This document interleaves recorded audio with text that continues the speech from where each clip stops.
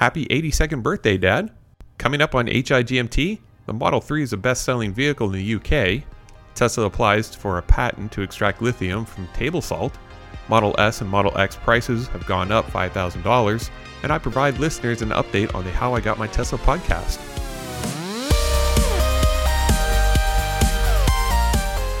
Welcome to How I Got My Tesla, the podcast of indeterminate length for Saturday, July 10th, 2020, episode 50. In Ottawa, Ontario, I'm Matt Wilson. Let's start off with a few Tesla things you should know. While many drivers have paid for full self-driving, Elon Musk has yet to give us a date when it will be released or even when the beta will be available for download.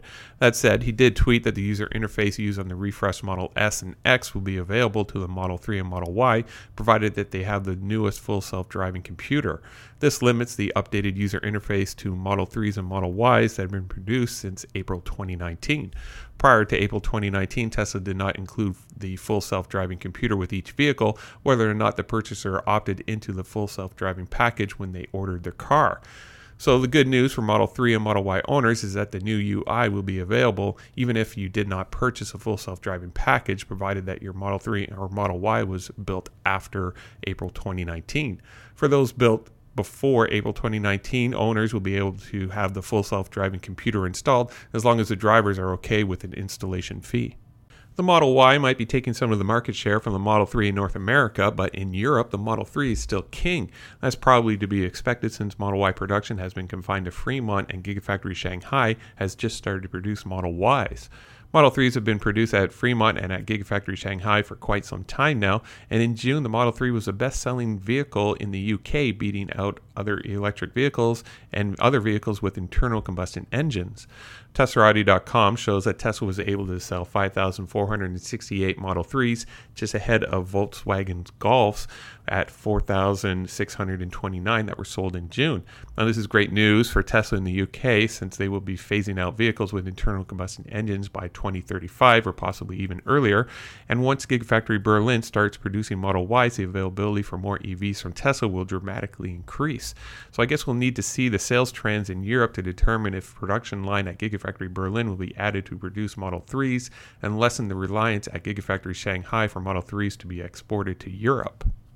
During last year's Battery Day event, Tesla revealed a new process for lithium extraction, and this process would reduce costs by more than 30% over current extraction processes. Now, smartly, Elon did not go into great detail on how this process would occur, but a recent 39-page patent application does go into great detail on just how Tesla is looking to extract lithium from sodium chloride or table salt. I will link out to the electric.co article in the show notes below. The patent application is very technical and definitely above my pay grade, but it seems to me that Tesla was very smart with the attempt to patent the whole process. This type of innovation indicates to me that Tesla is not satisfied with current extraction methods and is looking to reduce costs associated with battery pack production, which will in turn lessen the overall cost for EVs produced by Tesla on all levels. Tesla in China recently published a video of their Model Y production line at Gigafactory Shanghai, and what is particularly interesting is the quality control and quality assurance Tesla is undertaking with each vehicle built. InsideEVs.com has a link to the video, and though it's just over 90 seconds long, there's quite a lot to take in, so I'll link out to the article in the show notes below. All told, there's 25 QA and QC steps noted in the video, including X-ray inspection, smoke airtightness tests, and weighting tests through 20 inches of water. Another week has gone by and another round of price increases were noted on the Tesla Design Studio in the US. This time around, it's not the Model 3 or Model Y, it's actually a price increase for the refreshed Model S and Model X. Long-range versions of the Model S and Model X are now $5,000 more expensive, with the Model S now starting at $84,990 and the Model X starting at $94,990. Prices for both Plaid versions remain unchanged, at least for now. In Canada, neither the Model S or X have seen a price increase. I'm not sure if this will remain true, but neither the Model 3 or Model Y has seen any of the price increases recently witnessed in the US for months now. Gigafactory Berlin is awaiting final environmental approval from Brandenburg's environmental office. Germany's economic minister remains hopeful that Tesla will be able to produce its first car at Gigafactory Berlin later this year. In June, Tesla filed new documents with the State Office of the Environment, and these documents relate to the construction of the 4680 battery cell production plant, and also mentions that Tesla plans to expand the number of gigapresses at the production facility from 8 to 10. In the past, Tesla had criticized Germany's approval process, which led to statements from German politicians indicating that the country's approval process needs to be modernized and possibly approved upon. And while we're talking about gigafactories, we might as well see what has transpired at Gigafactory Texas over the last week. And thanks again to Joe Tegmeyer and Jeff Roberts for their daily drone videos. Pour concrete roof deck is being placed over the 4680 battery cell area. Structural steel construction is proceeding in the southwest corner of the megapad area and between the east and west portions of the Gigafactory that are almost complete. Precast concrete columns, beams, and roof panels are being installed in the area to the north of the casting plant. And loading bay doors are being sealed up with precast concrete panels. This is kind of weird to see, but probably temporary until the loading bays are actually needed once production starts. There are 12 superchargers that are being set up just to the east of the Gigafactory, and we're starting to finally see some progress at the proposed battery, cathode, and lithium hydroxide processing facility, although it appears that this area is still being used to stockpile material. And seeing that this is episode 50, we might as well give you an update to the How I Got My Tesla podcast.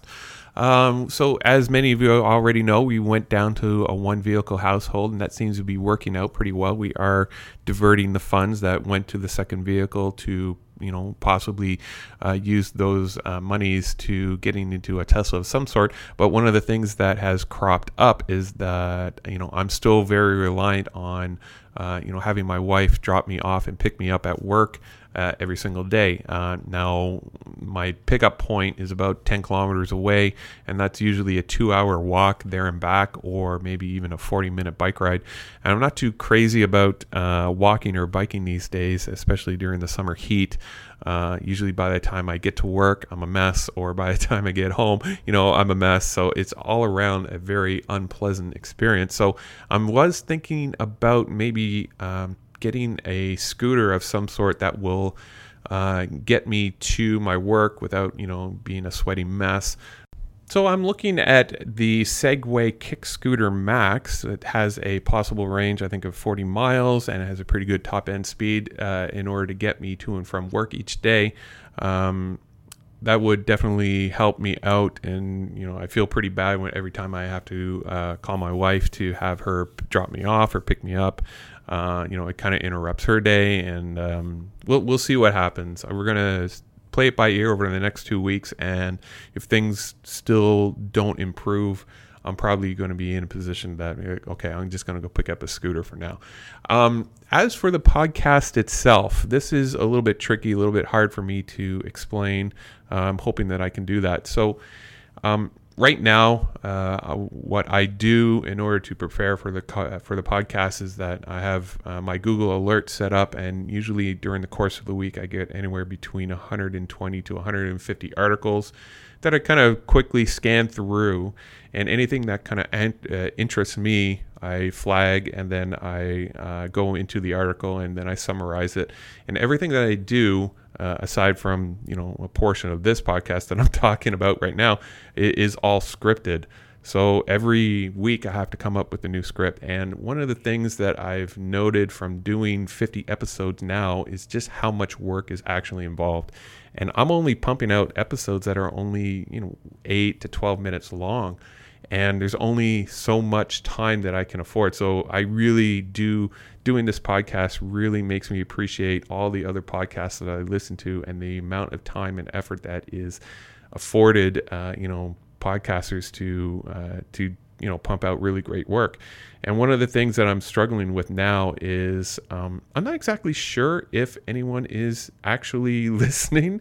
I'm not sure if I'm doing this right. It's been 50 episodes, and I'm kind of getting tired of writing out scripts. Now, people say, well, why don't you just go freeform? And, I think I've done that in the early episodes of How I Got My Podcast, or How I Got My Tesla podcast, and it just doesn't work out because inevitably I end up forgetting something that I wanted to talk about. I end up taking notes, and then those notes end up doesn't come out as fluid as I would want it to. So I ended up writing scripts.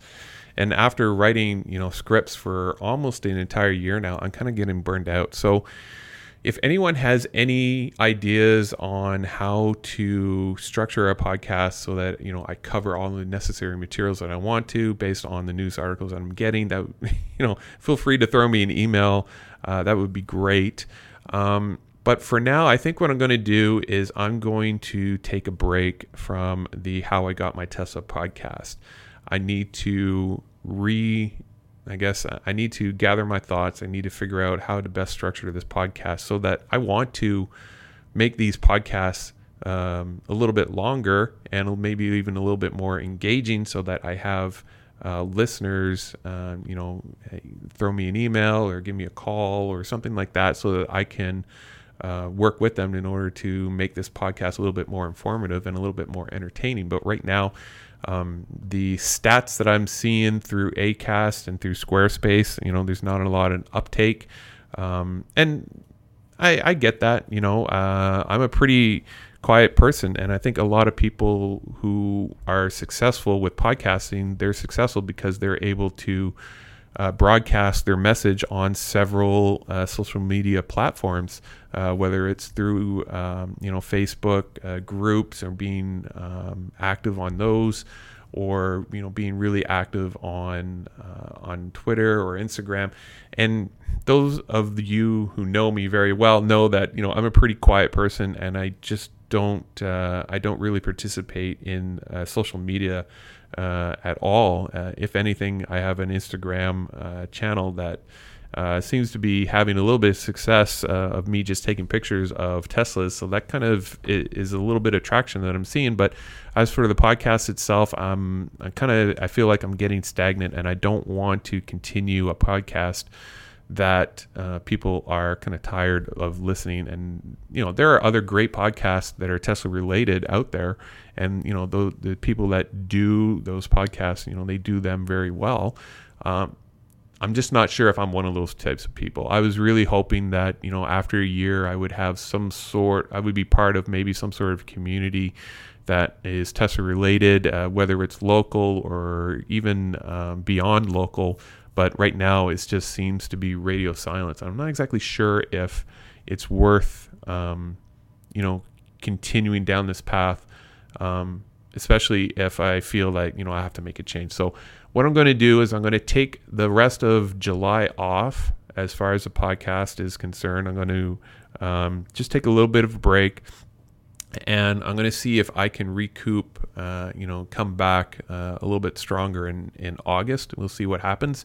If I don't come back in August, and it doesn't look like I will be coming back in August, then what I'll do is I'll suspend anyone who has signed up for my Patreon account.